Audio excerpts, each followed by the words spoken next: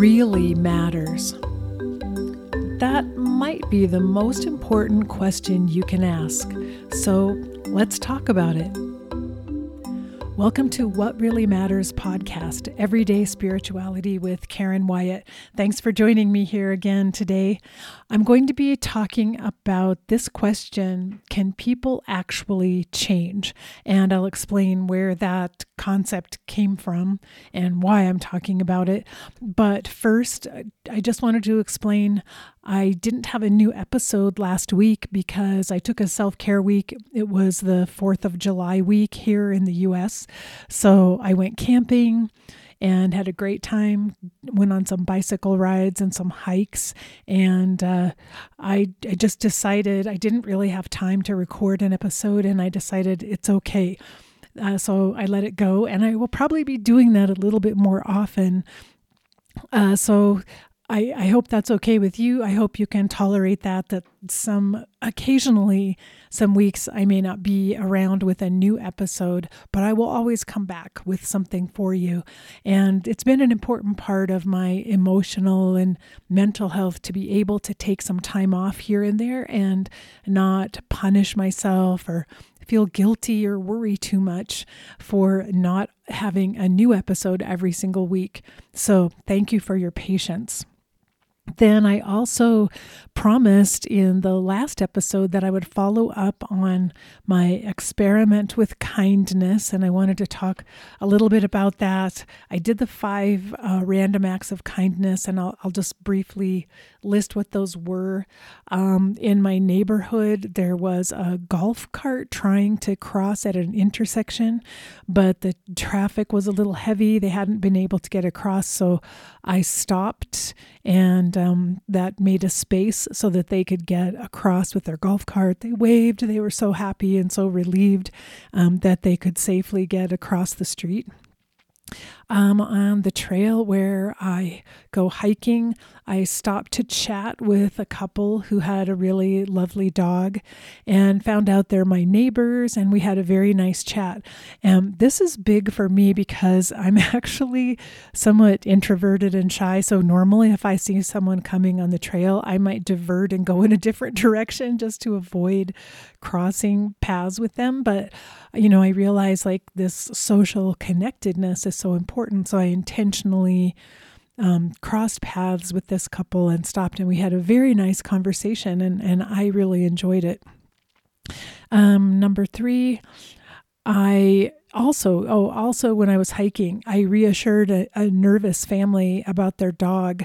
Someone must have yelled at them for their dog, the way their dog behaves on the trail, because the dog was overly friendly and jumping up a little bit. And they were nervous and apologetic and very afraid that somehow I would be offended by their dog, but I actually love dogs. So I went out of my way to pet the dog and talk to them and say, "Oh, I love dogs. Your dog's beautiful, so much fun," and to reassure them, knowing how nervous and worried they were. Then I was standing in line. This was actually at a fast casual restaurant. I was standing in line, and I let someone go ahead of me in the line because they had a family member who was up ahead, and I encouraged them to just move in front of me and go ahead so they could catch up to their family member, and they were very grateful for that. Finally, at a restaurant, we were waited on by a server who was obviously very new to the job, very nervous and struggling a little bit with the menu items and taking our orders. And so I went out of my way to thank the server for doing a good job and, wishing him good luck on this job, and to try to give him encouragement and support. So those were all things that it was kind of fun to intentionally look for ways and places where I could show kindness. Now, I also had my experiences of not feeling kind when, say, on the 4th of July, riding my bike on a bike path, and there were sometimes big groups of people who were all riding together. who did some thoughtless things like all stopping in the middle of the path and blocking the way around them and sort of oblivious to other people who were riding on the path and feeling frustrated internally about that. I didn't say anything negative to them at all. I was patient and waited till they moved over so that I could get by. But I was aware of how annoyed I felt internally. So that reminded me that kindness doesn't always just come naturally. We don't always think in the moment of being kind, because sometimes those feelings of frustration and annoyance rise up. And at least I didn't act out of the frustration, but I definitely felt it. So that gave me something to think about and work on. So anyway, that's my follow-up on the kindness experience. Then the subject for today, talking about can people actually change? That question came up because over the last month or so, we've been binge watching the series Succession, and I won't tell you very much about it if you haven't seen it or haven't heard anything about it, but it's about a family of really pretty terrible people who are very, very rich, and they own a news network and lots of media. It's modeled after Rupert Murdoch and his family, who own Fox News. And so at the end of the very last season, the finale, there was a character in the show that had gone through a lot of hardships and challenges and who seemed to be opening and growing and changing. And I was really hoping that in the finale, that character would show some true transformation, and it would be really satisfying to see that. However, that didn't happen at all. Everyone pretty much stayed in exactly the same people they had been throughout the show. And I later heard an interview with the creator of that series who said he believes that it's possible for people to change, but it hardly ever happens. And so that's why he didn't want to show a person transforming in the series, because in his mind and from his experience, most people never change. And so that's why he wrote the series in the way that he did.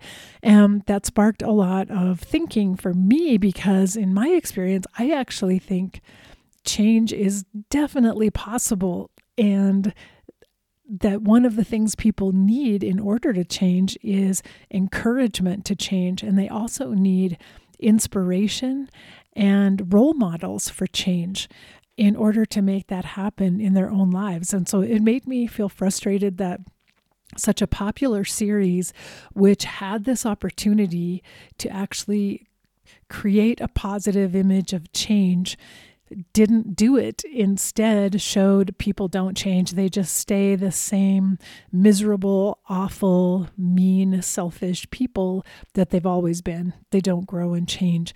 And so it just made me feel frustrated and made me want to create my own writing and my own shows. If only I could do that, that would show people examples of how even someone that we think of as the worst human being could still possibly change. And one of the reasons I feel strongly about this is having worked in hospice with people at the end of life.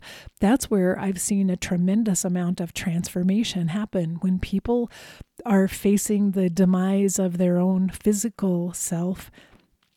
I have seen them many times change emotionally and spiritually. They heal their relationships with other people. They work through some of their unfinished business, sometimes wounds they've been carrying their entire lives, and they actually have some epiphanies and revelations that come to them, and they do not die necessarily as the very same people they were earlier in their lives. So I believe that change is definitely possible, and that we need people to change in our world right now. If we're going to save our planet and if we're going to save humanity, we need change to happen. So we need to encourage change. And I'll probably talk about this for a few more episodes because I may not be able to get through everything that I wanted to say today about change. But I just want to reinforce that, oh my goodness, of course, change is possible. People do change. And I've changed. I look at myself and how much I have changed throughout my lifetime. But I know I look at many, many people around me and I've watched them grow and change over the years. So I have no doubts at all that it's possible. But I sat down to think about what does it take to change? And I want to go through some of those things, but I also want to remind listeners, and if you're a regular listener and you've been listening for a while, you've heard me in several different episodes talking about different levels of consciousness development. I'll review that a little bit because where you begin in the process of trying to change in terms of your level of consciousness may determine how easy or difficult it is to change. So I'll just review those levels a little bit. I want to talk about what change requires and so what it could take for those of us who are working on changing ourselves. If you're listening to this podcast, I have to assume that you yourself have changed. Something has transformed in your life, or you're working on it right now, or you're in that process of wanting to grow. And that's why you're listening to these things that I talk about every week, because change is happening for you or has already happened. And maybe you're looking ahead and recognizing more change is on the way. And so another thing to remember is that change is really necessary for life to occur because a seed has to change its form in order to become a flower or a tree. It simply is built into nature that change is part of growth, change is part of life, and it's necessary. So when I think of someone saying people don't change, the reason people don't change primarily is that they resist it. They refuse to change. They don't allow change that is naturally trying to occur within their lives or inside of themselves. They don't allow it to happen. They refuse and they keep themselves stuck. So what I would like to see is that we have all kinds of inspiration and support for people getting unstuck and being able to embrace a little bit more change in their lives. So I'm going to go back through the 4 levels of consciousness that I've been discussing on this program. There are more, but these are the 4 levels that we see in our society right now. As the most common. And so that's a good place for us to just start as we talk through this. That the first level I'll talk about is called the traditional level. That's one of the names for it. And people at the traditional level of consciousness are members of a group or a tribe. They don't see themselves as being important individually. They see themselves as part of a group, and they take their directions and instructions and even their wisdom and knowledge from the group. It doesn't come from within them. It comes from the group. So this is the stage at which people are likely to belong to a religion or some other type of group that dictates to them how to behave, how to dress perhaps, what to believe, how to think, what's right or wrong. That information comes from outside of them and they take it in and embrace it. So they are externally motivated and externally informed about what's true in life and what life consists of. So people at the traditional level tend to be steeped in a dogma, once again, that comes from outside of them. Someone else has created the dogma and taught it to them. They accept truth as told to them by other people. and they discourage questioning, discourage self-reflection, discourage the idea that you could even know something yourself internally. And all of the wisdom, so-called wisdom that they embrace, is external and outside of them. People at the traditional level are often motivated by fear, and change is one of the things they fear the most. So people at the traditional level have probably the hardest time changing because the belief systems that they're steeped in, the groups that they belong to, tell them that it's wrong or bad to change. And they get reinforced for staying stuck and staying in one place. Being a member of the group and staying loyal and true is valued by the group. And so those people who are considering perhaps changing or feel a desire to grow, they're told by other members of the group that that's bad or wrong, and they're discouraged from growing. And they may feel a lot of drive internally to want to explore new things or learn something new or see what the rest of the world is about, but it gets heavily discouraged and sometimes even punished by the group they're part of. So people at that level of consciousness have the most difficulty changing and are likely to see change as something bad. But those who get through this level of consciousness, and one thing I've talked about before is that each one of us comes here, we're kind of born with a set point that determines our eventual level of consciousness. And we will reach that level fairly easily, fairly naturally in our lives. But to go beyond that level, to grow past our set point for our level of consciousness, takes work and effort.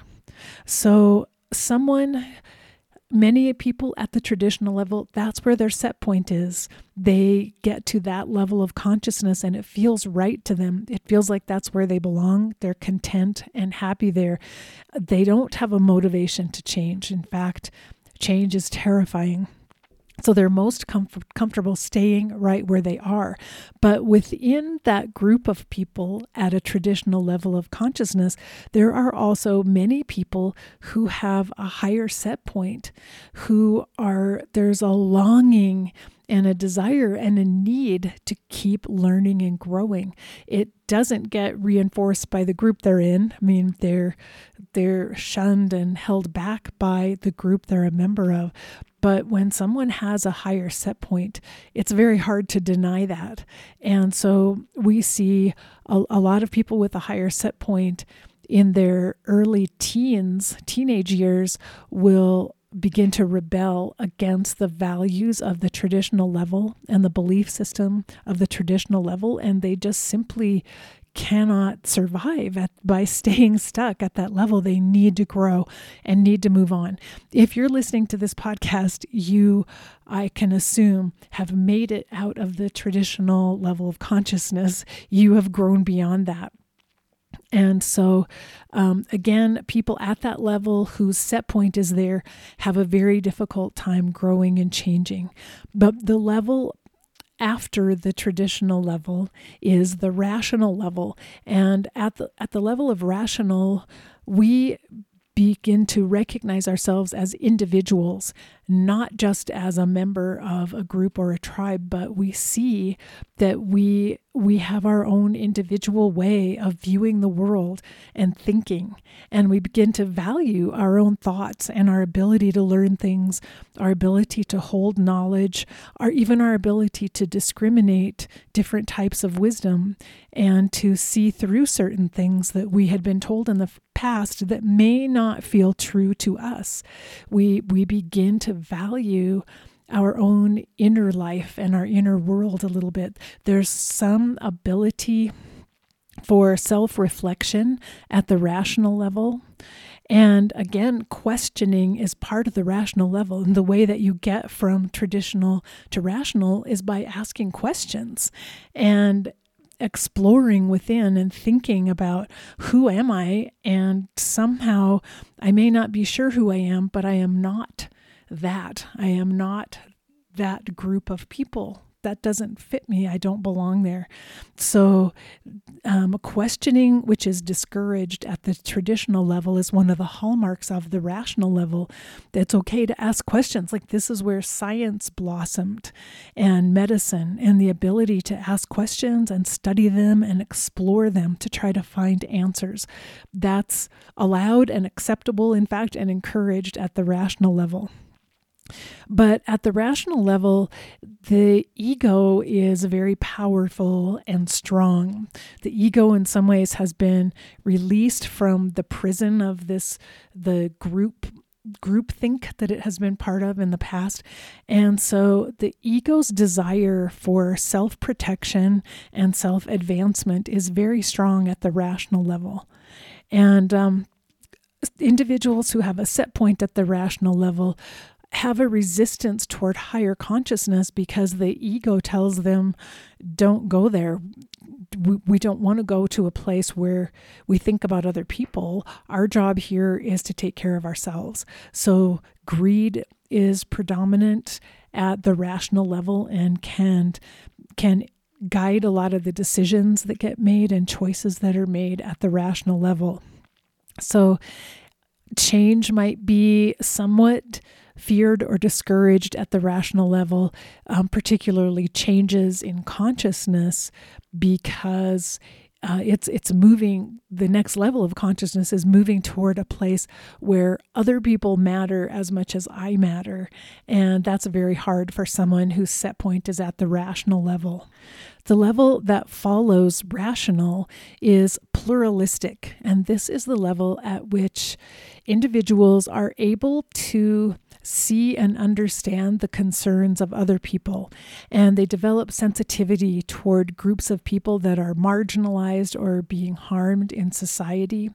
They are able to have compassion and to put energy into causes that are not really their own issue, but because they care about another group of people, or even the planet or animals on the planet, some other cause they're willing to give their energy to because they have a sensitivity and a concern for others, and particularly marginalized others or others who are being harmed in our society. So this level, the pluralistic level, compassion comes online, and there's a lot of concern for other people and a rejection for the systems that were part of earlier levels of consciousness, like in the traditional level, systems that discriminated against other people, and for the systems at the rational level that are operated by greed, that result in one group of people amassing a great deal to the harm of another group of people.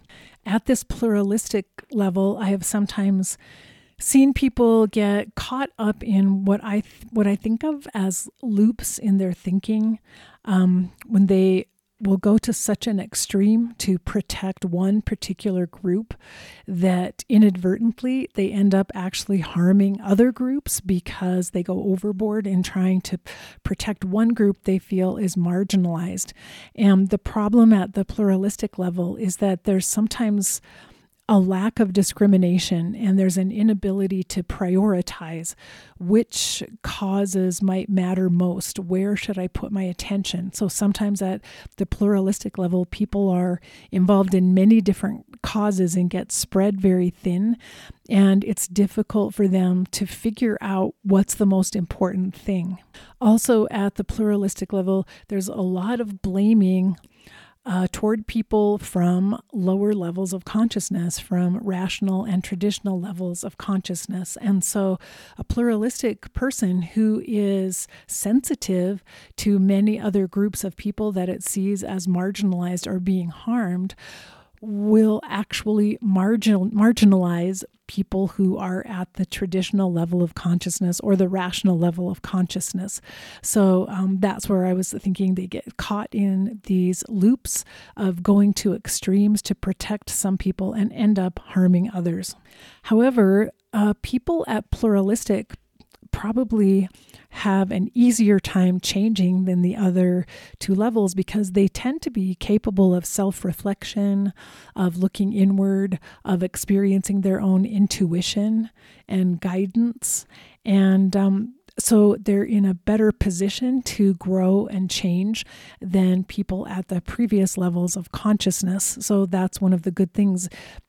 Growth and change become more and more possible as we rise up to higher levels of consciousness. So the fourth level I'm only going to mention briefly because there are very few people at this level of consciousness, which is the integral level of consciousness. And integral is a huge leap above all three, traditional, rational, and pluralistic, because at the integral level, people are able to look upon every other level with compassion and actually understand how people at other levels think or see the world. People at integral don't really have a lot of blame or negativity or anger toward other people of lower consciousness. They recognize that that person is just on their path. They are where they are. And they tend to be much more accepting and tolerant of people who are different from them in terms of their consciousness or in terms of their politics or their beliefs or their lifestyle. The goal really for our society is to help as many people get to this integral level of consciousness as possible. And that requires a huge amount of change to take place. But meanwhile, we have to start wherever people are. So we have to think about what amount of change is possible wherever someone is. And I wanted to mention a couple of different types of change. So within any one of these levels of consciousness, it is possible to grow within that level and to become a better person within that level, if you accept that way of saying it. But to become, if you're at the rational level, to become the best person you can be at a level of rational consciousness. So it's possible to grow and make changes within a level without switching or moving up to a higher level of consciousness. That's one type of change.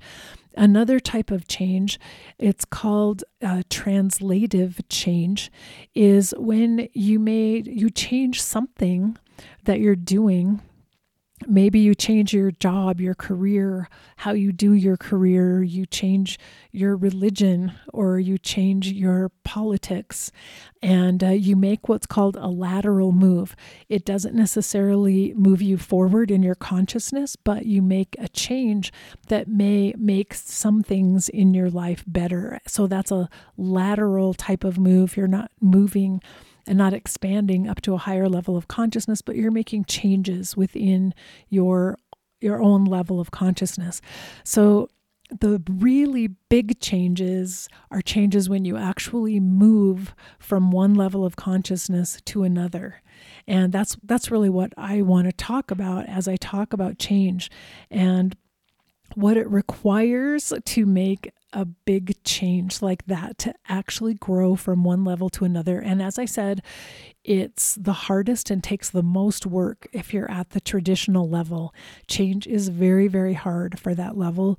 At the rational level, it's a little bit more possible, and yet the obstacle there is the ego and the domination of the ego and the control over behavior of the ego.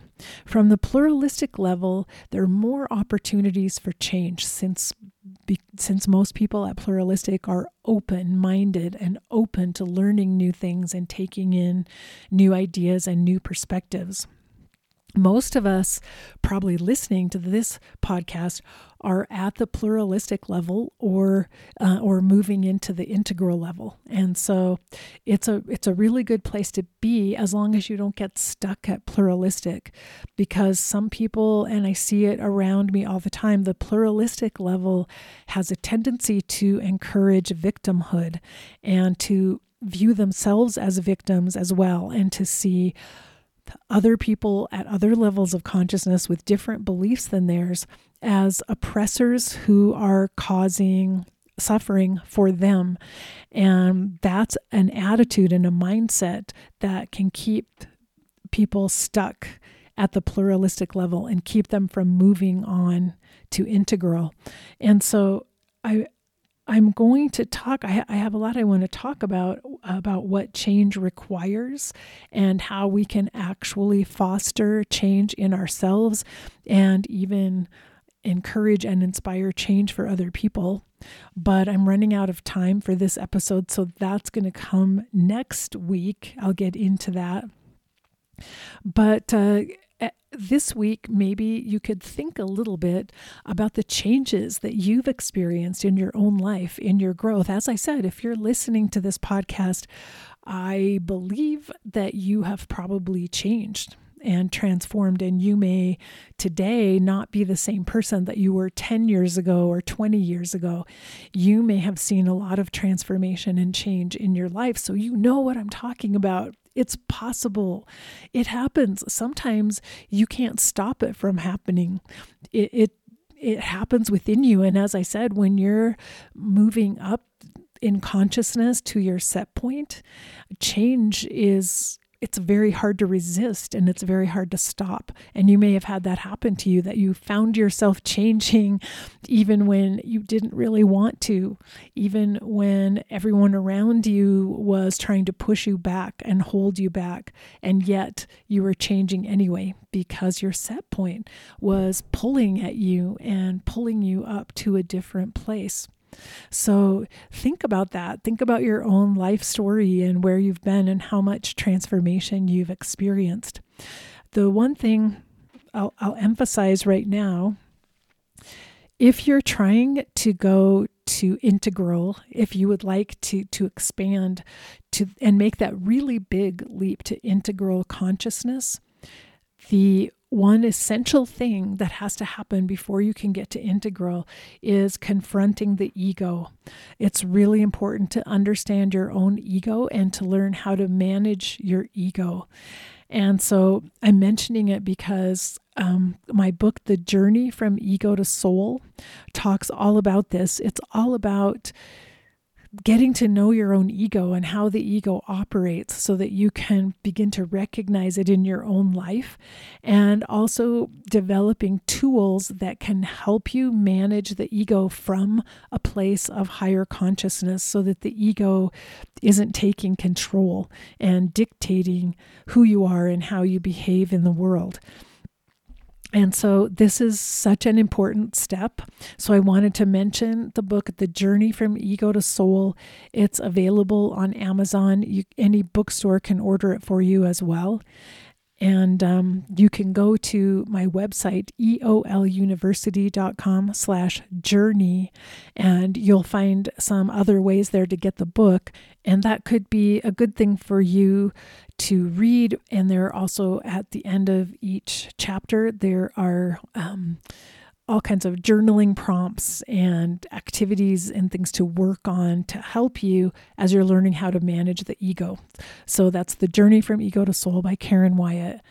And I encourage you to take a look at that book if you're at this place of seeing yourself like, yes, I'm at pluralistic. I don't really want to stay here. It doesn't feel like this is exactly where I belong. I'm ready for something more. It might be that these tools to help you manage the ego are what you need to get to that next level.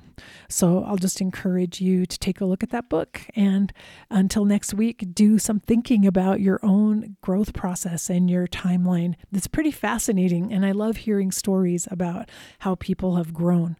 So until next week, remember that we're here for love. So face your fear, be ready for whatever life will bring you next, and love each and every moment of your very precious life. Bye-bye.